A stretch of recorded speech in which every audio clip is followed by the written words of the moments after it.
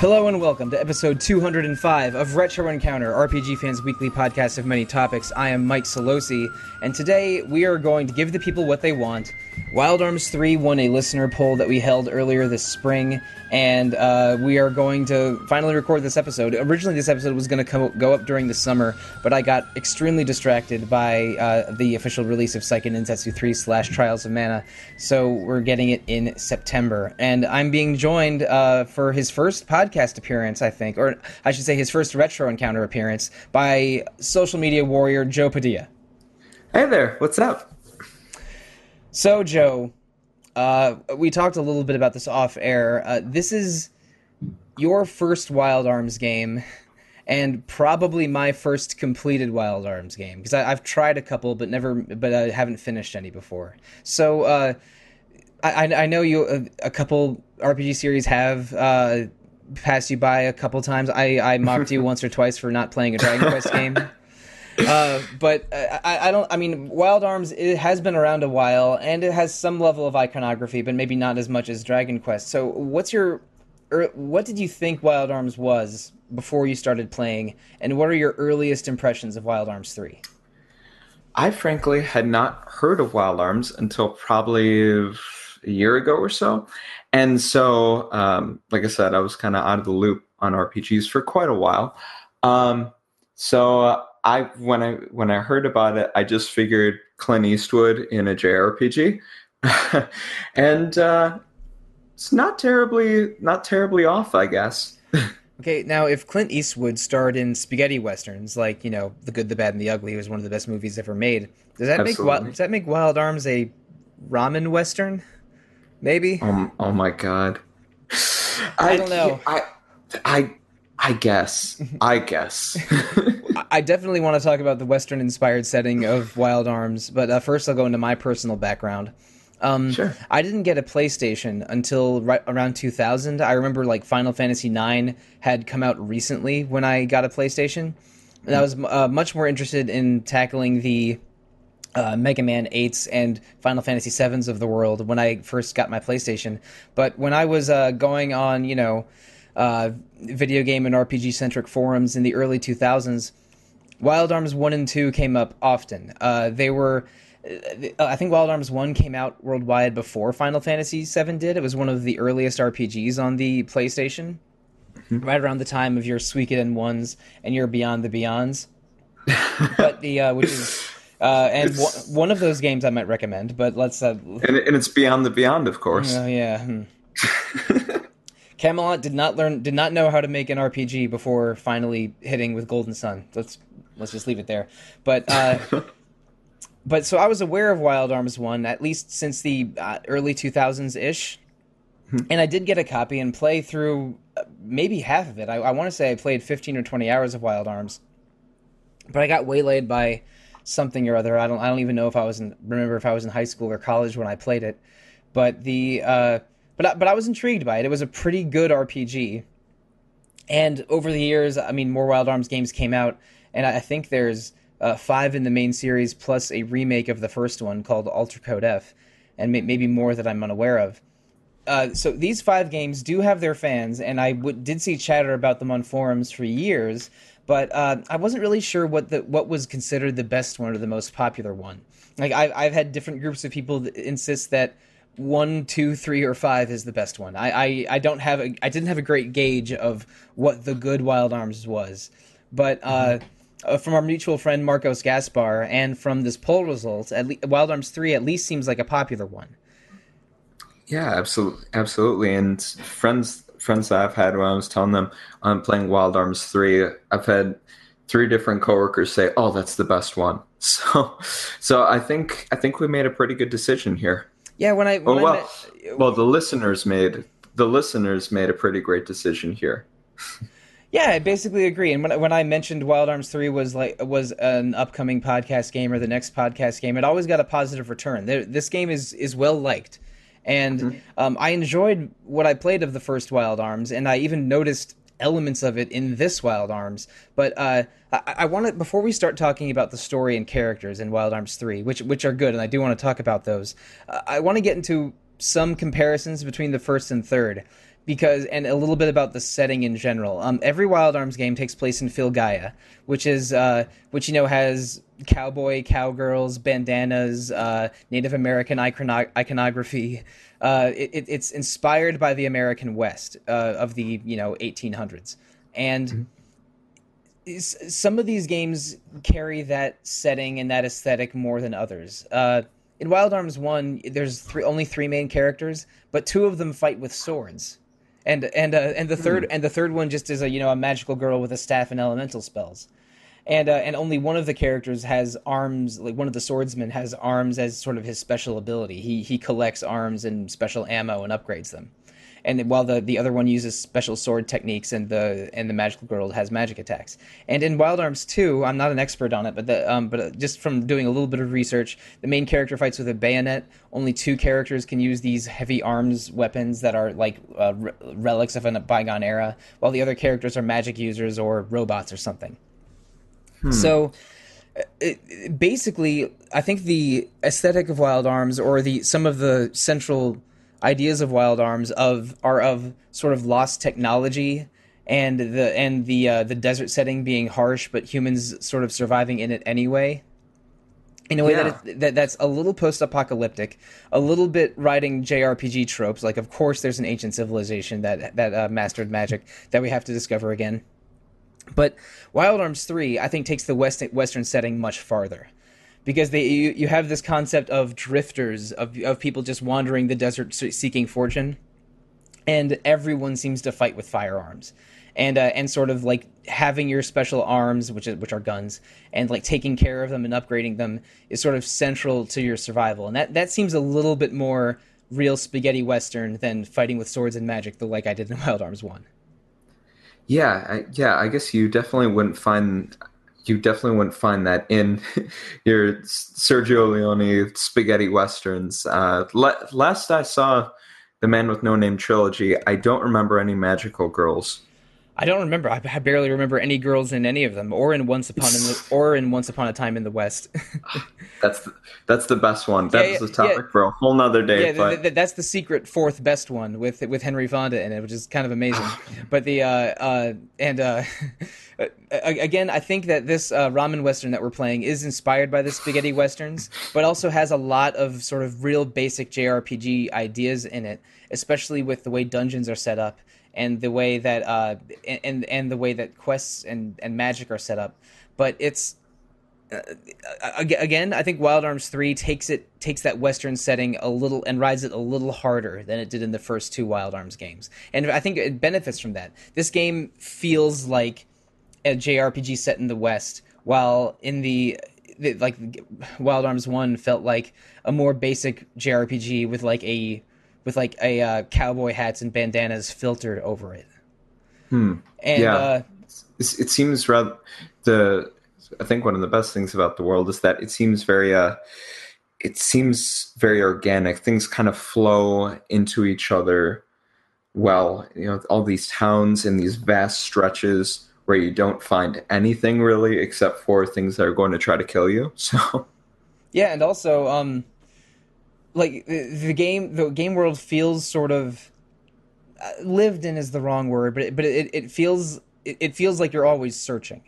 Like you are a drifter. You don't know where your next source of income is, and you can only really find new areas once you hear rumors about them, and then they won't even be searchable on the map until that happens. But let's back it up a little bit, because Wild Arms 3 has some pretty unique systems that I don't really think of or see in other JRPGs.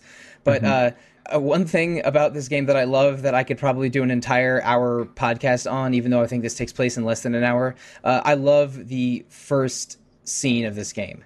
I love the opening conceit where you're on the four main characters are on a train. They're all interested in this package being held in a train car.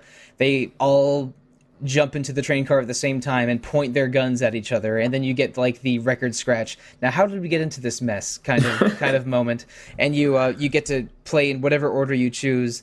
The each main character's sort of first chapter, how they got on the train, and that is very cute. I like that a lot.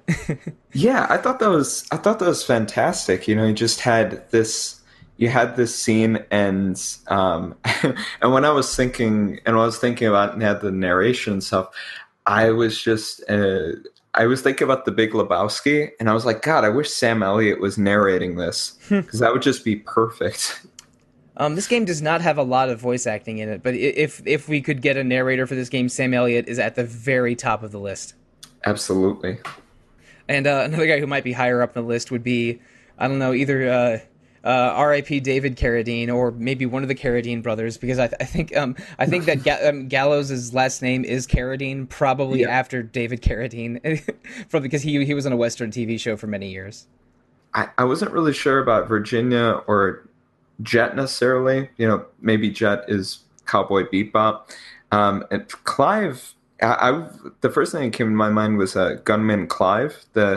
Was that an old like Nintendo, some sort of Oh, maybe. Nintendo game?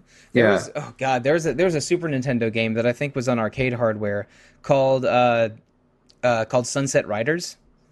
And I know it. Sunset Riders is great. It's basically an arcade shooter, but there's four main characters, and the first three are basically red, blue, and yellow cowboys. And no, I'm sorry, red, blue, and green cowboys, and they're all blonde and basically look the same. But the fourth character is a clearly Mexican, giant mustache, pink serape guy named Cormano.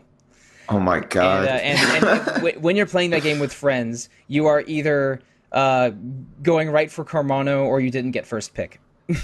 And there's a NPC in the third or fourth town in Wild Arms 3 named Cormano wearing pink. That's amazing. And I saw this and I'm like, no way. There's a Sunset Riders character in this game. What is going on?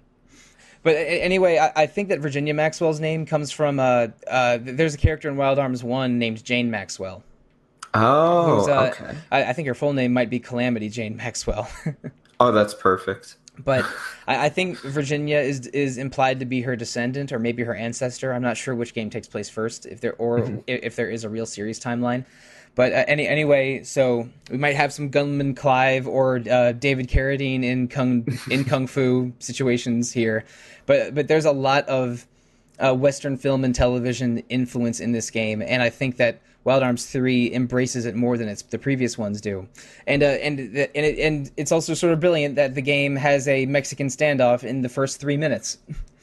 It's the perfect opening, frankly. I It, think that's the game has been great so far, but that scene was just like chef's kiss, just fantastic. I love the first 3 minutes of this game, and the first hour is also very good because it gives you a fair introduction of these four main characters and introduces a lot of dungeon mechanics to you. They even give you a difficulty scaling for each character. It's sort of implied, hey, play these easiest to hardest, so we introduce sort of the mechanics more gradually to you. Hmm. And Virginia lives in a small town, and goblins steal all their food, so she goes into the goblin lair and gets it back. Gallows is a slightly lazy priest in training who goes into a temple to get a sacred relic because he wants to travel the world, and it might go better with a sacred relic. And then Jet is sort of a gun for hire treasure hunter who sneaks into a temple and then helps another guy in the temple escape. And then Clive is a hired gun who's hired to kill the monster in a cave that's threatening the nearby village. And his is probably the most elaborate one. You got to navigate the cave and fight the boss of it twice while learning sort of more mechanics than the other three. But let's go into the four characters individually because I think they're a highlight for me in this game so far. Yeah, these four characters are. I think that they're already becoming pretty fleshed out, rather complex figures, in kind of in so many ways. I mean, for start with Virginia, I think she's a very kind of atypical JRPG protagonist in terms of, she has that sort of naivete that you see in quite a few other characters, Hmm. but what I kind of love about it is that, when you see certain other protagonists, it's that they kind of have this optimism, and the other characters just kind of put up with it, and oh, that's just Virginia being Virginia. Yeah, her That optimism is more infectious. Like it's like a defining part of her character, but the other characters sort of make her the leader because of that optimism. Yeah, it's infectious, and it's also kind of um, hardened, I guess. Her optimism and believing in the good in people gets her in trouble. That's sort of her miniature arc in chapter 1 of the game. Hmm. Yeah, when her optimism and seeing too much of the good in people gets the best of her, not only are there consequences, but the characters spell out that this was due to your views. This was due to seeing too much of this good in people, and it's good to have optimism, but you can't be this naive, or you will get lost out here in the Wild West. That's absolutely right. But I think that fits into how she interacts with the rest of the cast. So I want to revisit her arc in chapter 1 soon. But Virginia, I find her very likable. She's optimistic and positive and earnest without being obnoxious. Hmm. And when she gets into arguments with Jet, who's very, very selfish and pessimistic, like it doesn't feel, I don't know, it doesn't feel gross or unfair. Like Jet has some, has some, edgy boy retort, but Virginia's sort of resolute, and then Clive and Gallows laugh at Jet, and Hmm. these kind of interactions that make these characters feel a little bit beyond the tropes where they originally reside in. I don't want to. I don't think these characters are necessarily tropey, but they have to have a starting point in anime tropes to a degree, because this game's a little bit anime. It's these are early 2000s polygons, not really cell shaded yet, a little bit rougher than cell shading. That because we got some very beautiful cell shading in the PS2 GameCube era with games like, oh, the Wind Wakers and the Dragon Quest Eights of the world. And this game, I think, visually isn't quite up to that level. But these are clean, brightly colored anime polygons for the important characters. And Virginia, I mean, she wears basically a pink frock and a cowgirl hat, and wields dual pistols. Like that's a look.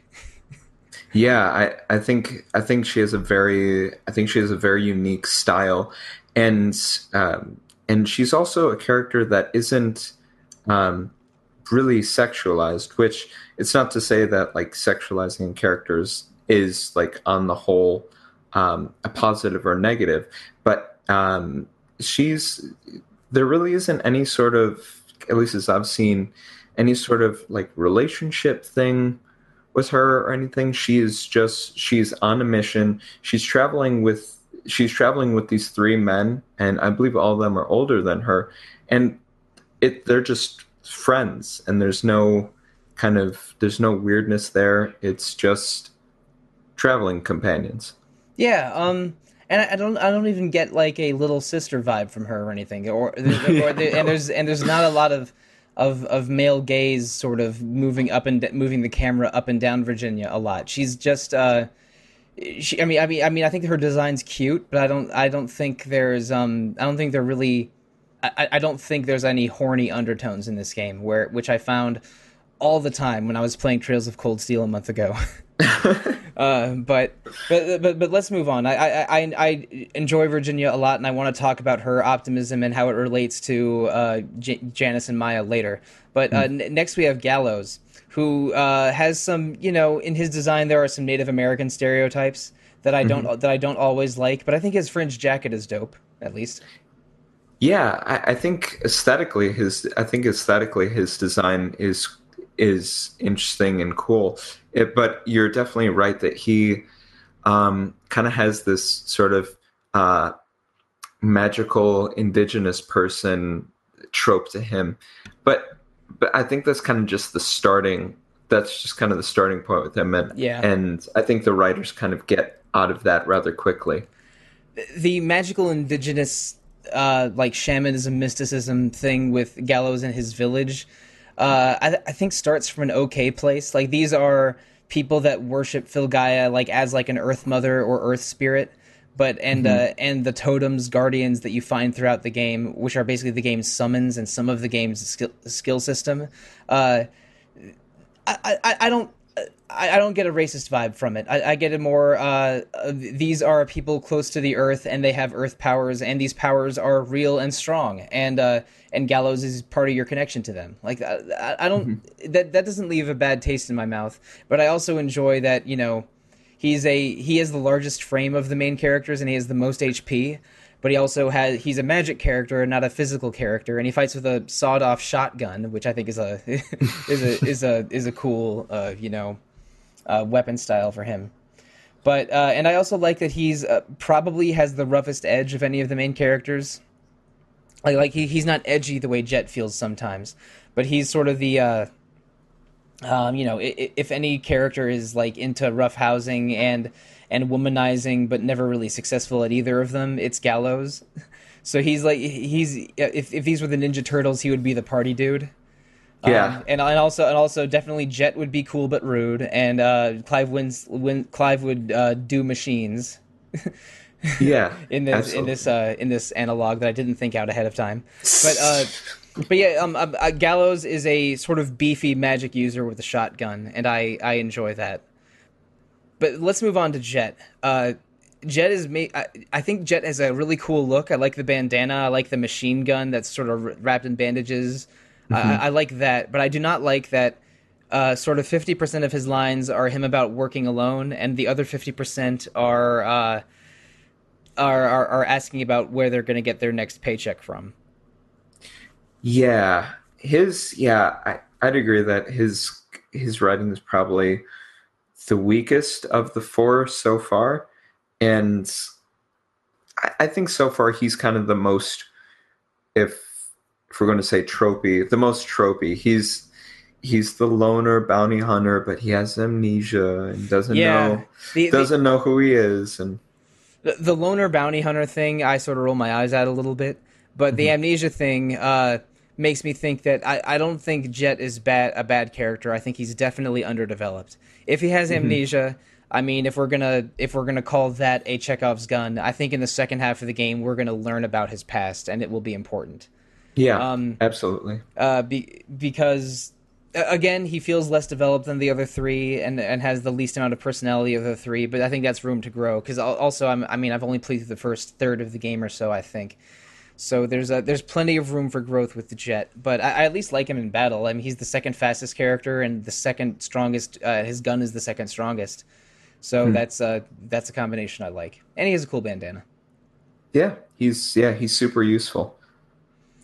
And speaking of super useful, we have Clive, who is basically Clive. He's basically the heavy artillery of the team. He has a giant sniper rifle and snazzy glasses. He's and green anime hair. He's sort of the, I don't know, the most sophisticated of the group. He's smart. He's been a drifter longer than the other three, and he hits like an absolute truck. He's the slowest character, but also the most powerful.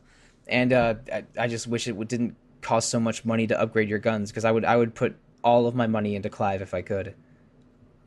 Oh yeah, I've put a lot of my upgrades into Clive so far. Just upgrading how many shots he can use before reloading and the shot power. So yeah, he does hit less, but yeah, he comes in hot when he does. Yeah, because he acts last, I always have my first three characters like lower enemy defense or boost next attack, that kind of thing, and then have just Clive do nothing but shoot and reload. Oh yeah, because he does so much damage that it seems like a waste for him to do anything else besides more damage. Yeah, this is not your summon or magic boy. This is your shoot boy.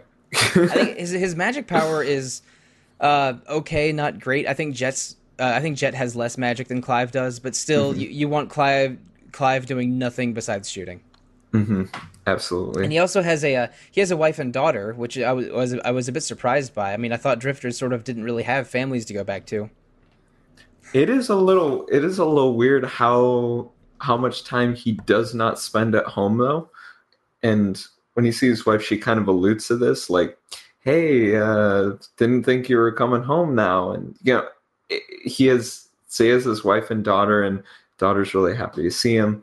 Um, and it's somewhat subtle, but the wife is kind of saying, "Hey, can you not leave all the time?"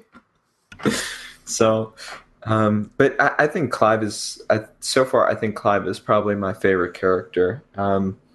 He's a kind of a historian, archaeologist, Hmm. which already endears me to him. Yeah, And he used to be like the bodyguard for a scientist, mhm, and him and this scientist and maybe their other people in their team were going from ruins to ruins, studying them from a historical like or historian archaeologist standpoint. But then Clive, I think, failed to protect the scientist, and the scientist died. So now Clive is trying to continue his research, was my understanding. yeah, that seems to be the gist of it. Right.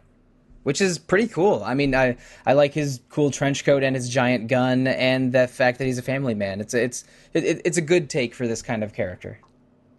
Yeah, and once again, with all these characters that we've laid out, these this is your core team. Um, there are these three people who there are these four people whose paths probably shouldn't have crossed, I guess, and they allude to this quite a bit in it, where they keep saying, "Oh yeah, we'll go to the next town, and then we'll go off on our way." And they basically do that three times until they're like, "You know what? This is great. Let's just keep going together because we keep going to the same place." Except for Jet, who keeps insisting he works alone, Hmm. but tags along anyway. But yeah, he's digging the company, and he's not as much of a loner as he says. Mhm. But it is remarkable that these are your four main characters for the whole game, unless something I am completely not anticipating happens in the second half.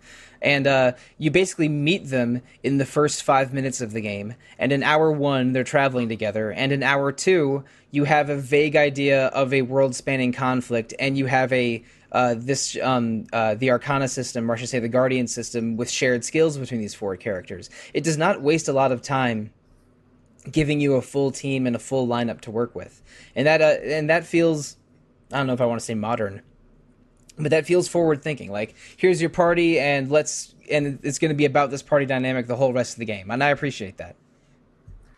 Yeah, when I was first playing through the prologues and just having one character for each of these kind of combat scenarios, I was I was definitely not too enthused about it, but I think that kind of works in favor of the game because once everything comes together and you have all four of them in your party, you see, oh, this is what the combat was. This is cool. I like it.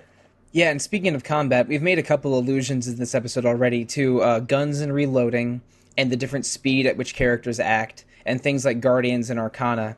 And I definitely want to talk about that a little bit right now. The combat in this game is turn based, and there's a lot of weirdnesses to combat in Wild Arms 3 that make it feel pretty unique.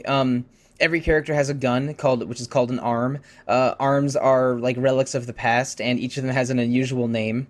Uh, and in Virginia's opening prologue chapter, she mentions that her dad taught her how to use arms, and she thinks and she knows she can survive in the desert of Filgaia because she'll always have her shooting skills to fall back on, and which makes you give the feeling that living by your guns and maintaining your guns is sort of important for the drifter lifestyle, and it communicates in combat as well because your guns all have specific stats like critical hit rate and attack and how many bullets they hold and their weight, which surprisingly does factor in, Hmm. you basically any kind of attack will have you spend one bullet, and when you guard, you reload back to your max bullet capacity, and upgrading your guns and patterning your attacks around these upgrades is huge because Clive starts with 2 damn bullets, and that is not enough. No, we need more. We need more Clive. Yeah, I upgraded him to 3 bullets basically immediately, and I've been doing okay with just 3 bullets with the game so far. But also, um, your character's speeds are pretty rigid.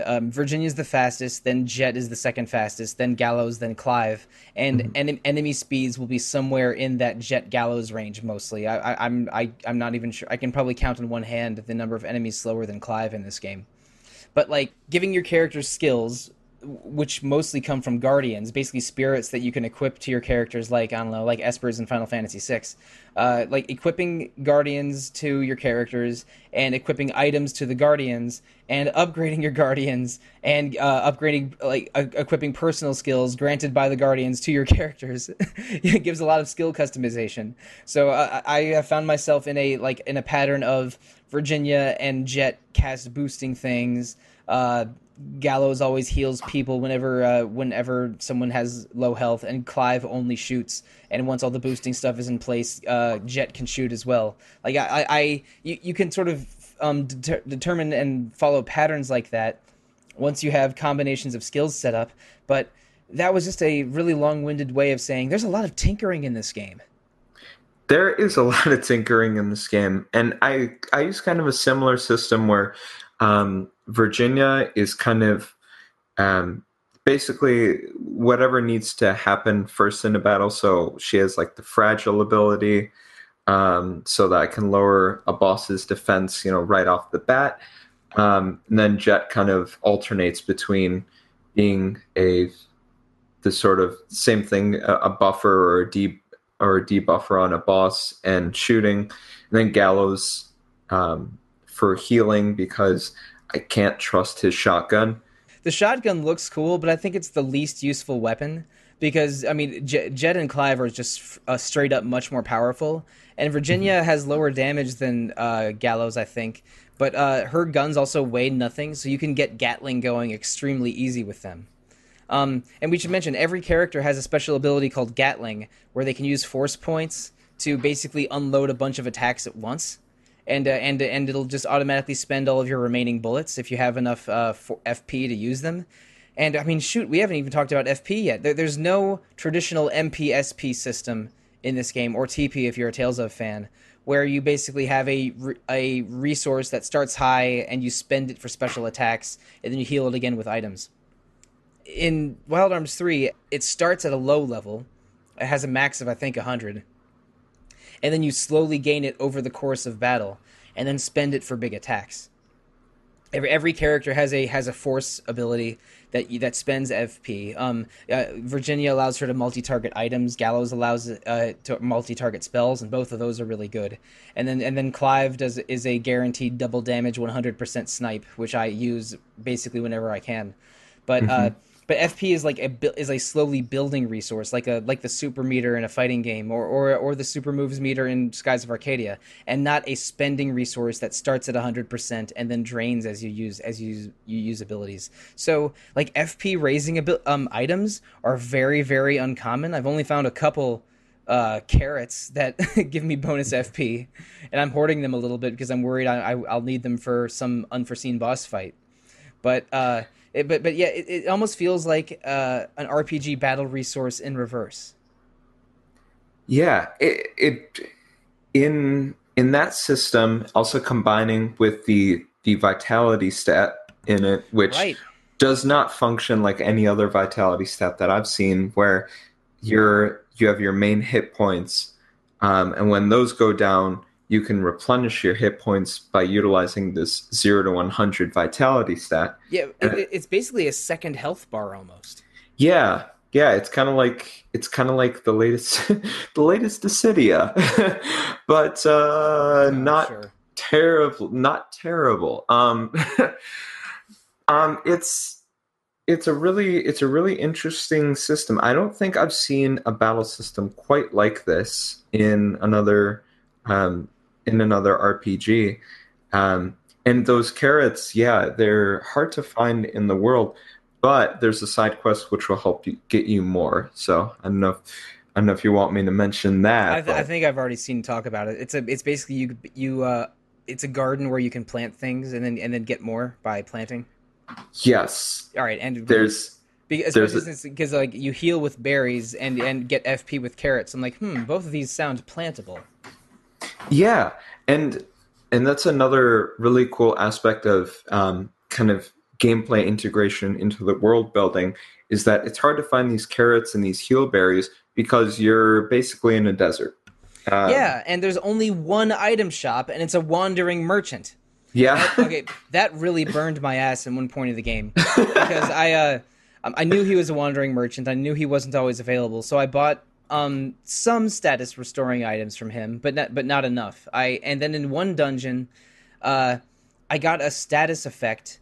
I fought a boss that gives a status effect that prevents you from getting experience at the end of the battle. It's the amnesia or forgetful stat, which is like oh yeah. which is like green question marks floating around your character. Mhm. And then there was another boss right after him, so I had to do two boss battles with two characters that got amnesia, so they didn't get any EXP from those two boss battles. I was furious. Oh, that's terrible. And then I even restored my old save and tried to replay it, but there was no way. I had no way of getting the right item to restore forgetful status because the wandering merchant had moved on to the next town, Oh, and I had no way of getting the toy hammers I needed to restore forgetful. And so I fought the boss again, and the same thing happened. I ended the battle with two characters with forgetful. I was really upset. But oh, and that might set me back for EXP wise a little bit, but I'll probably have to grind later to make up for it. But as a result, two of my characters are about 1,000 EXP ahead of the other two. oh no. I love some of the status restoring items in this game because you have ones where like, oh, you're poisoned. Here's an antidote. You have a disease. Here's medicine. Yeah. Oh, Uh, disease sucks because disease means you can't be healed by items or spells. yeah, and then for some of them, it's like, oh, here's a pinwheel because you have. What is the I think it's the pinwheel cures confusion. Yeah, you're confused, so here's a pinwheel, or you have amnesia, so here's a toy hammer because I guess you're nostalgic for your I childhood. get the idea of someone's forgetful, so you pop them on the head with the hammer, and then Oh, their mind is restored. But ah, maybe I just watched a lot of Looney Tunes, and that would and make and Looney Tunes give you very very distorted ideas of how concussions work. so I guess I was taking more of someone who is experienced a bit darker and someone's experiencing dementia or something like that. And you're like, hey, here's this toy hammer that you used to love, and you're like, you're right, I love this toy hammer. A nostalgia toy hammer. Yeah, But exactly.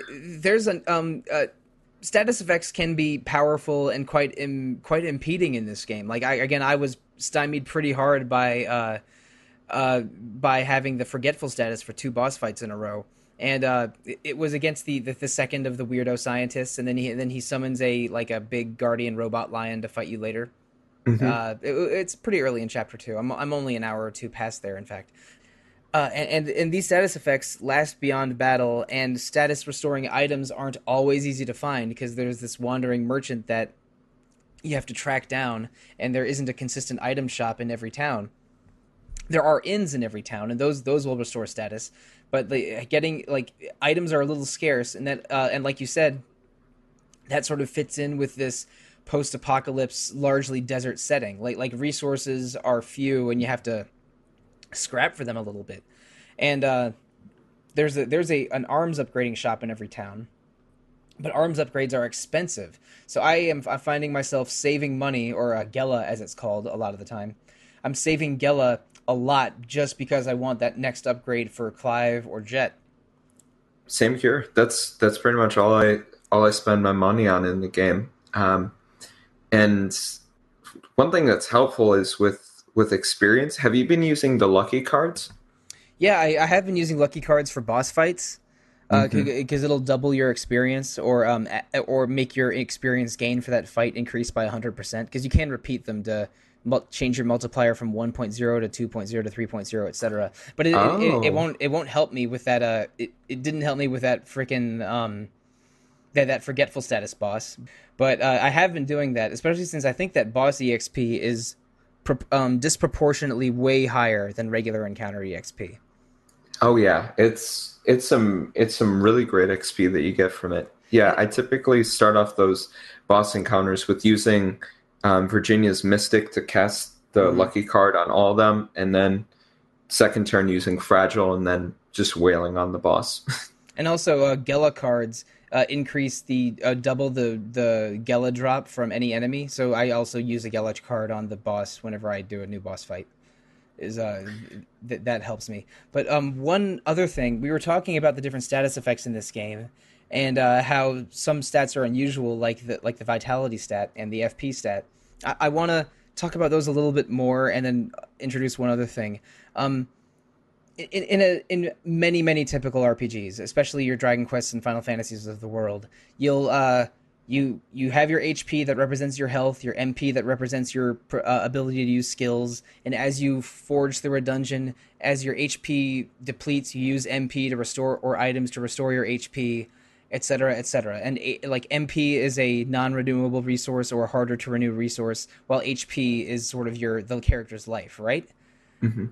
In this game, in Wild Arms 3, your FP is your replacement for MP, but it's not a depleting resource. It's a resource that starts low and gets higher during battles, and you can't use FP to cast spells to heal yourself outside of battle. There's very little menu healing in this game, which is Mhm. where it's all over older RPGs, because you have this vitality stat that starts at 100, and then after every battle, if your health is below 100%, you use a little vitality to get back up to 100%. So it removes that loop of menu healing in this that you see in so many RPGs, and only becomes an HP only becomes a bad resource outside of battle if your vitality goes all the way to zero. So that's interesting. This vitality stat, which you can restore in dungeons by finding orange crystals, lets you get away from that. And also, this game has random encounters, but you can see random encounters coming with an exclamation point above your head. And you have another renewable resource called encounter points, or ECP, that lets you skip random encounters if you see the exclamation point and just press the circle button. It's crazy. You have these RPG loops of getting into random encounters or even being overwhelmed by them, and having, restoring your HP with your non-renewable resources or your items in menus outside of battle. But Wild Arms 3 subverts both of those things by giving you outs with vitality and encounter points. That's really interesting to me, because I went through the first couple dungeons and like, wait a second, vitality is healing me automatically, and if I don't feel like doing encounters, I can usually skip a couple with encounter points. This is letting me skip two annoying parts of old RPG traditionalism. Yeah, that's been one of my favorite things. Is it's fascinating how the encounter points work because of the different exclamation points you can get. If you have a red one, that means you're out of ECP and you have to do this fight. If you have a white one, it'll take anywhere from what I've seen is 1 to 3 points away, Yeah, which I think is yeah, depending on how dire the encounter is or how many enemies are in it. Mm-hmm. exactly. And I think that's a really great system because, if you skip a one encounter one, it's like, well, it's not too powerful. But if you skip an encounter and it's three, you realize, oh, I might be in a place that's a little difficult for me. And also there's green exclamation points, which is when Hmm. you're fighting enemies that are way below your level. So I think you can skip those for zero encounter points. You can just Exactly. you can just not deal with them. It's a really good system that encourages you to do a little bit of leveling and fighting a normal amount of enemies when they're at an appropriate level, but also like it's not infinite. If you skip too many battles, there will be a point where you can't skip anymore, and it's very smart and feels unusual for a 2002 RPG, because again, sometimes this game wears its age on its sleeve, especially with like the clumsy character movement, the way enemies just sort of like all pause during an attack and then immediately start running around again as soon as something is cast, Yeah. and the sort of the low texture polygons that are most of the game's visuals. But sometimes it feels extremely 2002, and sometimes it feels like Goodness gracious, why hasn't this idea been in 100 RPGs? Why is this the first time I've run into encounter points and vitality points? Yeah, it definitely feels like this sort of game at the crossroads of more traditional systems and things that were more cutting edge. That I agree. I wish they would have caught on in a lot of ways. So Because I mean, I've been playing RPGs for 25 years or so. I'm basically over random encounters. I've said on other podcasts that I would love it for any game with random encounters, give you the option to turn them on and off, just like Bravely Default. Like that is the random encounter system I want in every game. But this game giving you encounter points to to mitigate random encounters and to punish you from using that system too often feels like a good balance. It's like why have I only encountered this in encounter? I'm using that word way too many in a show called Retro Encounter of all things. But why haven't I seen this systems like this more? It feels smart and like when I'm going through a dungeon, I feel like I can control the rate of encounters that I have, and that feels great. But before we do need to get into story a little bit later, but I want to talk about dungeons now that I've said dungeon a few times in the past paragraph or so. This game has some dungeon puzzles. boy, does it. There you find items called tools that are unique to each character, and they do a variety of little functions. Like Jet has a boomerang that can hit faraway targets. Clive can drop bombs that destroy cracks, walls, and some obstacles. Virginia can do a little fire thing to light candles. Gallows can do a little ice thing to unlight candles. But every character has a couple of these tool skills, and I've found second tools for a few characters, but only recently.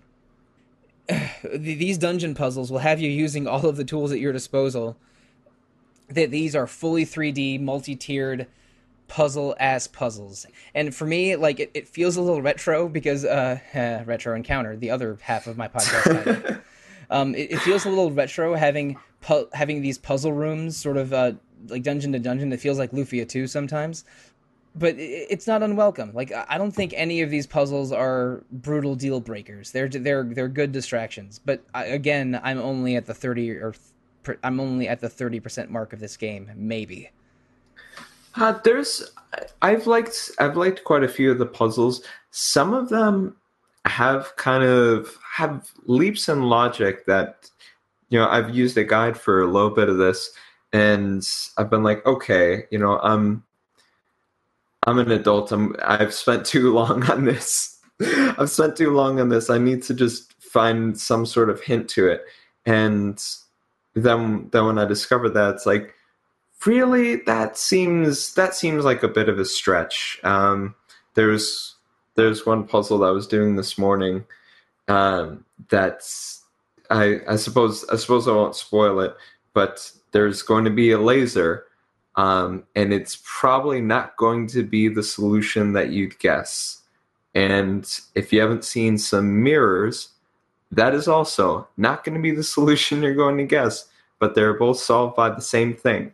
So I'm sure when you get to there, we'll talk about in the second episode. So there are lasers and mirrors in some room, but the solution does not involve reflecting the laser with mirrors.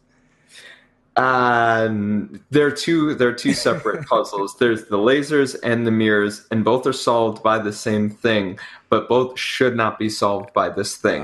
Okay, you're already giving me a headache. But Yeah, exactly. I've been much less stymied by puzzles and much more stymied by accidentally skipping doors because the camera is a little rigid. Yes. It's not totally an isometric view with this game, and there's a really annoying camera that you control with the shoulder buttons. But it's really easy to if you have a sort of straight north, south, east, west orientation on the camera, you can't see doors to the rear or sides of you. And it's not like an isometric view where you can see multiple angles from a neutral position. This is a not great camera, and I've gotten lost in dungeons not because I can't solve a puzzle, but because I skipped a door because of the camera being bad. That's frustrating to me much more than the puzzles are. Yeah, my my biggest frustration with this so far has been the running. Oh Uh, yeah. What I don't understand why the characters one have to have this kind of lead up where they're like ready and go, and also It's back to Looney Tunes or Sonic the Hedgehog, where you have to get your legs going a little bit before you and can push off. but then you can only go in one direction. When you're running, you can't turn really. It's like your turn radius is very poor. Yeah, it's there really isn't a turn radius. It's like there's really, instead of holding a dash button to move twice as quickly, the dash button has you go in a straight line, and you skid and drift a little bit if you try to change direction while you're running. That's another, weakness of this game being a 2002 PlayStation 2 game, I think. Yeah, I love the fact that I have these elite young bounty hunters, but Lord knows that they try to turn, it's like trying to drift in a semi truck. Yeah, So, yeah. like, At least Gallows doesn't tip over if you take too sharp a turn. That would be a design weakness. yeah. But Or when you're on a ledge and they wobble and they're like, oh ah. yeah, Not, and you got to press circle to go back to the ledge, or X to jump off the ledge. It's confusing.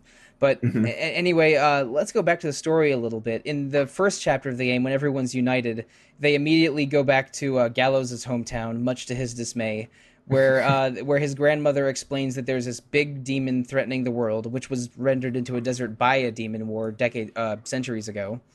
But by meeting guardians, you'll be able to combat the threat. So you immediately get these four elemental guardians, which are boss battles that are basically the four guardian spirits of the north, south, east, west in Chinese folklore. oh, Yeah, okay. it's a white tiger, a black turtle, a blue dragon, and a red phoenix, except they're all stylized a little differently.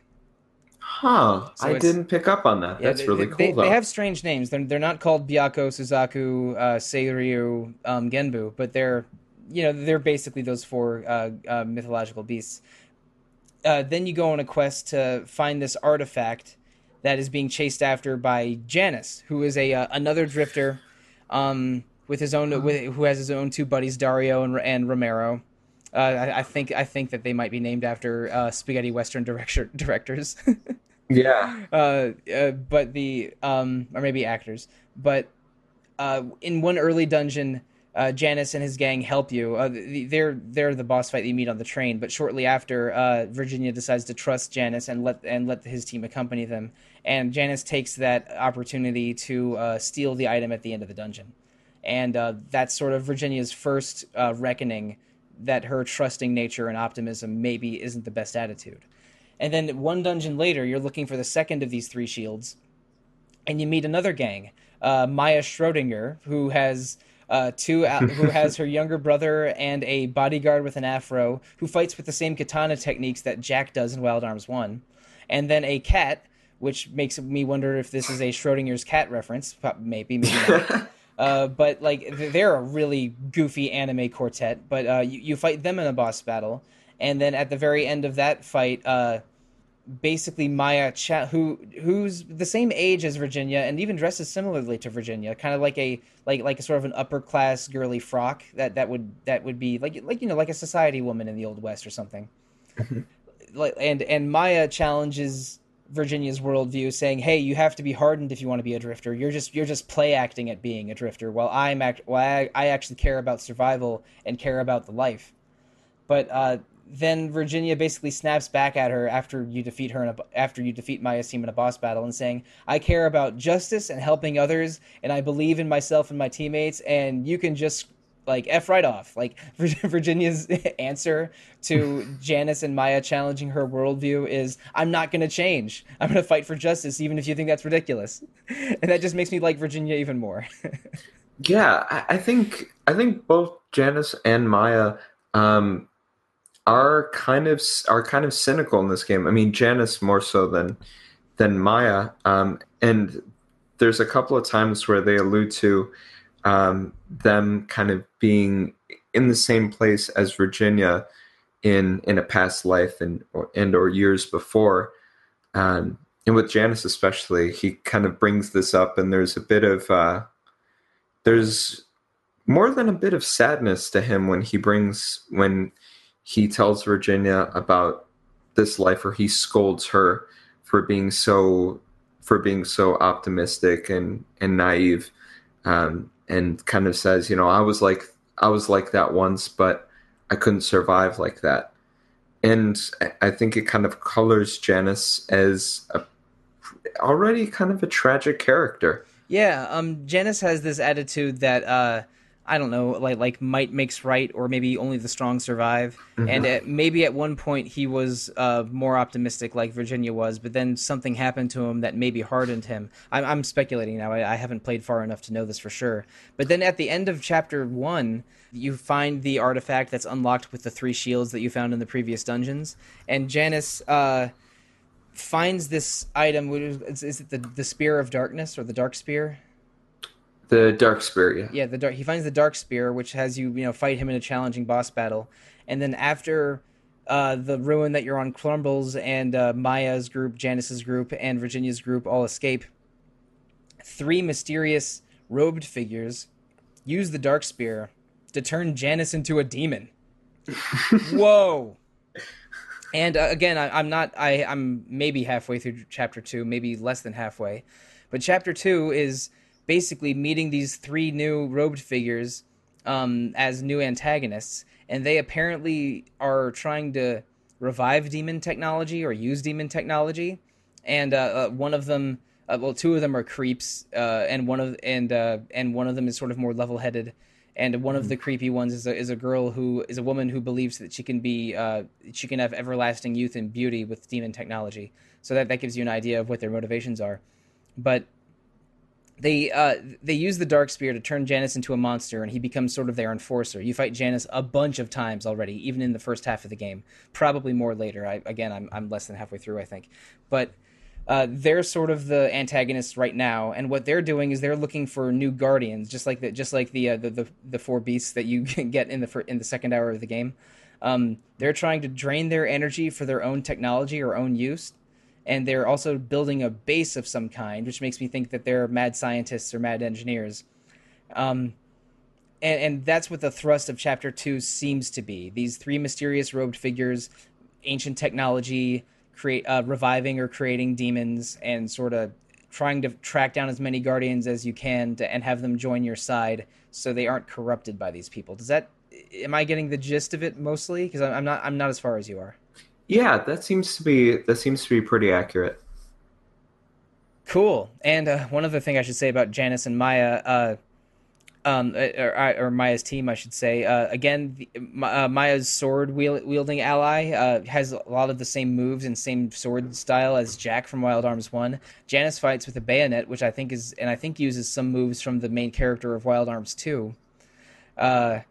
And just a lot of move names and place names and character names seem to be references to either Wild Arms or other Western games. I'm still blown away that I think there's a Cormano from Sunset Riders reference, which is completely insane to me. Like when I saw, like, is there really a character named Cormano and he's really wearing pink? No, like I seem to be noticing them more and more as I keep playing. It's full of all these little. It's full of all these little references to other RPGs, and just it's a bit of a quiet love letter to just Westerns in general.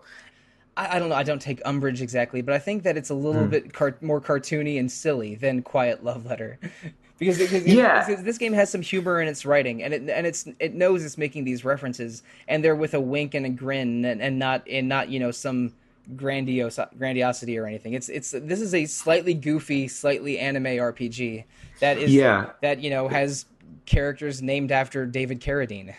yeah, and by quiet love letter, I think I meant more so that, like, these references, they're quick and they pass you by, you might need to go back to them.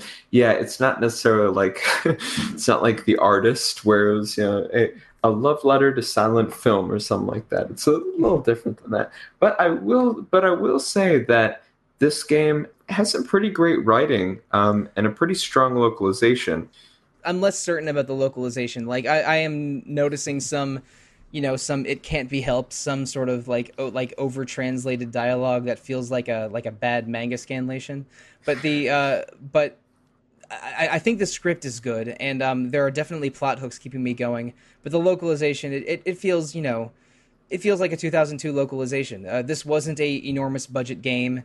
This was a probably a pretty good team from Sony Computer Entertainment America localizing this, but it's not. It doesn't have maybe as much incredible attention to detail and personality as like a best of Xseed kind of translation. Yeah, I get that. I actually looked I actually looked into the localization a bit, and SquareSoft actually localized this for some reason, Oh, which is super.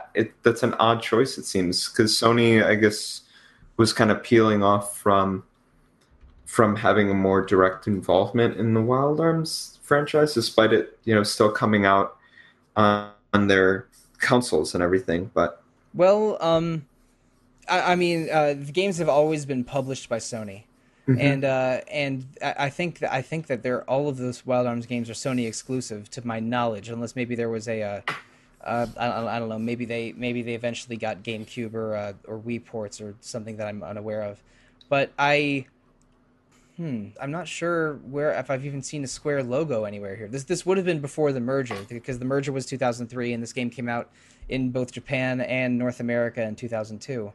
Mhm. But Yeah, I found this on the TV tropes page for. yeah, maybe it's the kind of thing that you have to wait to the credits to find. Yeah. Hmm. I don't know. It's fascinating though.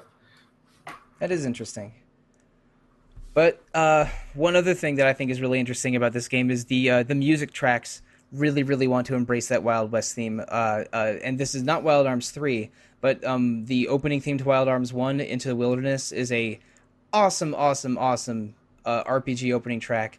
And Into the Wilderness isn't in Wild Arms 3 in its completion, but the motif or chorus from it is the whistle that plays when you rest in an inn.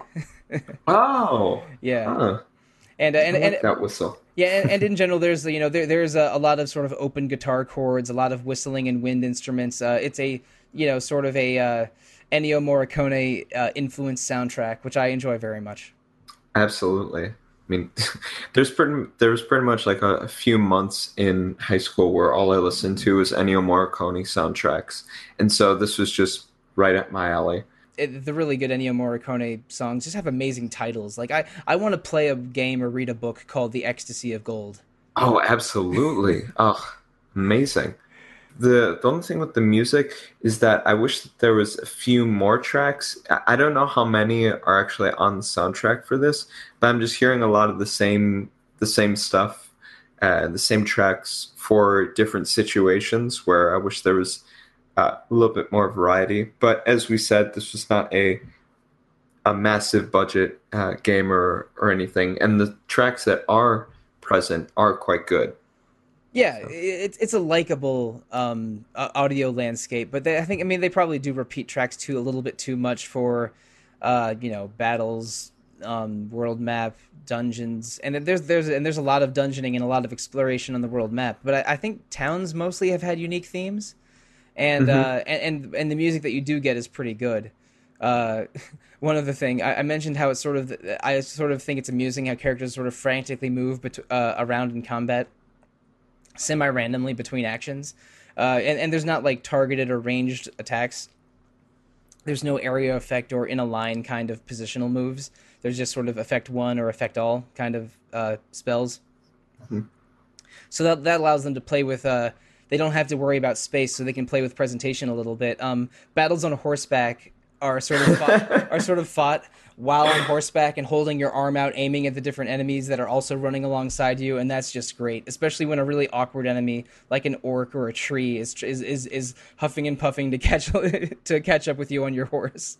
Oh my God, yeah, the the large, I think the large bipedal boars that that boars or orcs that run after you, and you're like, I think I'm those are on a orcs. full Yeah, grown horse, and you're this sort of uh, bipedal pig orc with a butcher's knife or a cleaver of some sort, and you're keeping up with me. How?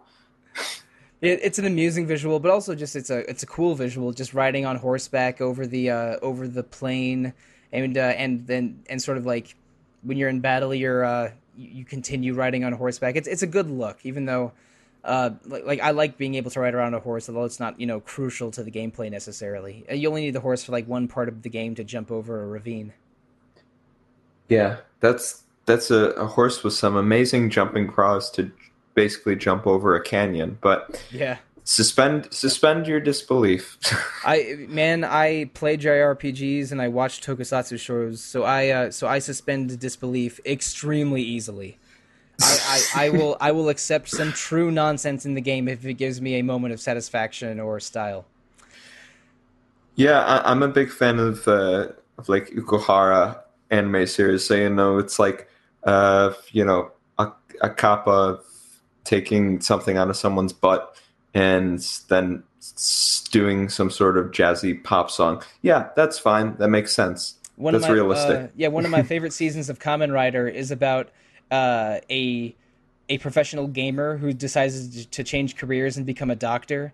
And then but then video game viruses start infecting people, so he beats them with his gamer powers and then saves his patients with his doctor powers. Incredible. Yeah. Kamen Rider is wild, and that is the level to which I can easily suspend my disbelief. So like a Western influenced game that is Sergio Leone as hell, riding on horsebacks while casting spells from giant wind tigers, and just trying to get enough money to upgrade your gun so it can hold 5 bullets instead of 4, and still have enough money for a train ticket to the next town. All of this I instantly accept. And the only things I don't accept are things like bad 2002 camera and having to mash square when you're looking for a new dungeon. Yeah. But you mentioned that there was sort of some unusual staff that took part in the Wild Arms 3 development, including Square localization teams. Are there any sort of other unusual names that would make me raise one or both eyebrows? So these aren't terribly. I don't think these names are terribly illustrious or anything, but their credits are kind of weird. Like there's Akira Sato, who executive produced this, who's also a supervisor on Shadow of the Colossus and Ico, Oh, which really? yeah, that's a kind of fascinating one. I mean, there are these two development teams kind of had a close relationship with Sony, so I could see that. One of them is the lead programmer, Takao Suzuki. So he was a lead programmer for this, but he does a lot of the sound for a bunch of the Arc System games, like your Oh, Guilty Gears, your Blaze Blues.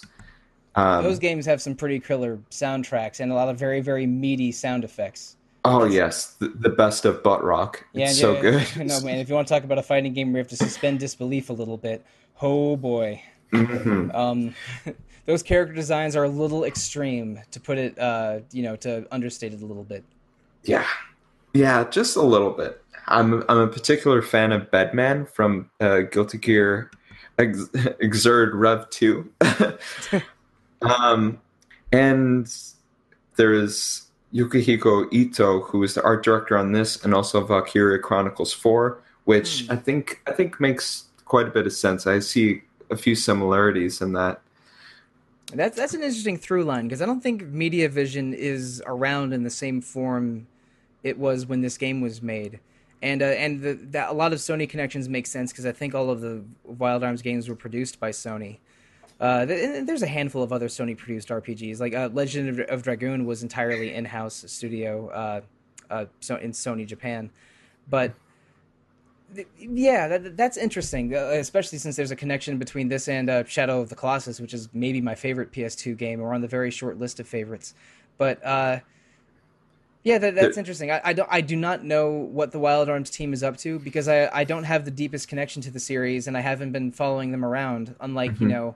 me trying to cross check the staff credits for Skies of Arcadia with games made in the 2010s. Um, Yeah, there was one final one in oh, terms of the credits that I found really interesting. Kentaro Motomura, who is the producer on this, but he was also a producer on Dark Cloud, Jeanne d'Arc, and most interesting, Bloodborne. 3 other Sony exclusives. So he must be a Sony Computer Entertainment Japan guy that's worked on a lot of projects. That's really interesting. Yeah. So it's just some really interesting people, kind of names that aren't your kind of, they're not your Fumito Ueda's or anything like that, but they're people who've been around. When you said Sato's name, I'm like, wait a second, is he's not the creator, is he? But then I remember, no, that's Fumito Ueda. Mm-hmm. Some interesting through lines. Indeed.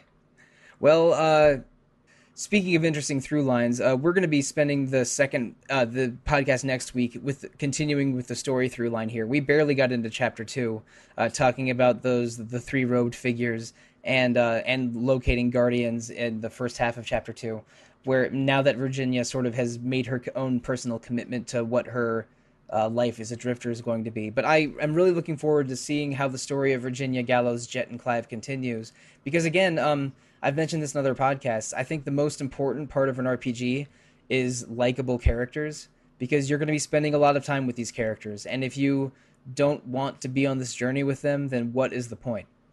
But I think Wild Arms 3 has a good main cast, and that is extremely important. So I'm definitely going to follow this one through to the end.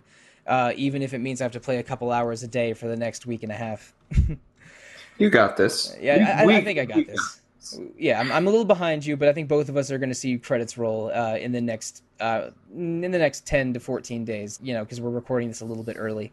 But listeners, next week we're having more Wild Arms 3, and in October there will be 2 episodes on Grandia and at least 1 episode, only 1 episode on Link's Awakening, because we had a Link's Awakening episode in April of last year, but that was before the remake was even announced. And the remake comes out very, very soon at the time of recording or posting this podcast. So we're going to have a Link's Awakening revisited episode next month, talking about the original Link's Awakening and the remake. So please look forward to that. If you want to contact us directly, the best way to do so is to email retro@rpgfan.com. You can also visit rpgfan.com's message boards, Facebook page, Instagram page, Twitter account, Discord server, Twitch channel. There's something streaming on Twitch every day on the on the RPG Fan Twitch channel.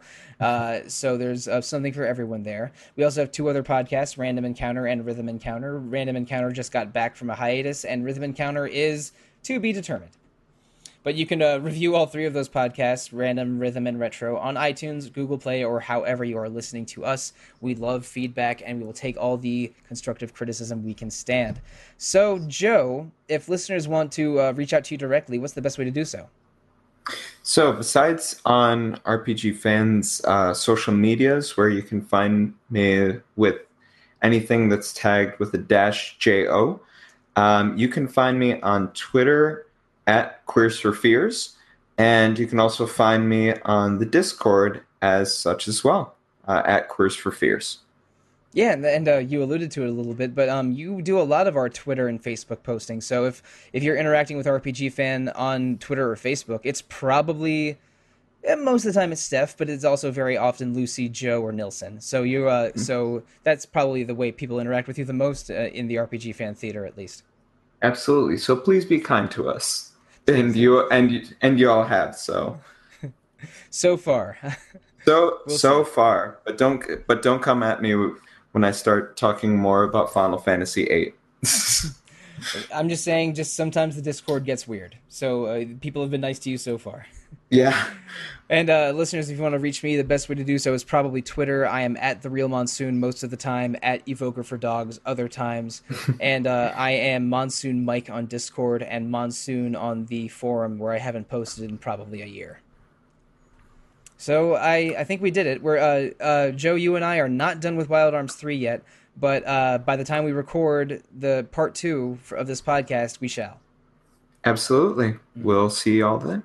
We will learn the ecstasy of gold. For a few dollars more. Once upon a time in Filgaia. Oh my God. Thank you, good night, and good luck.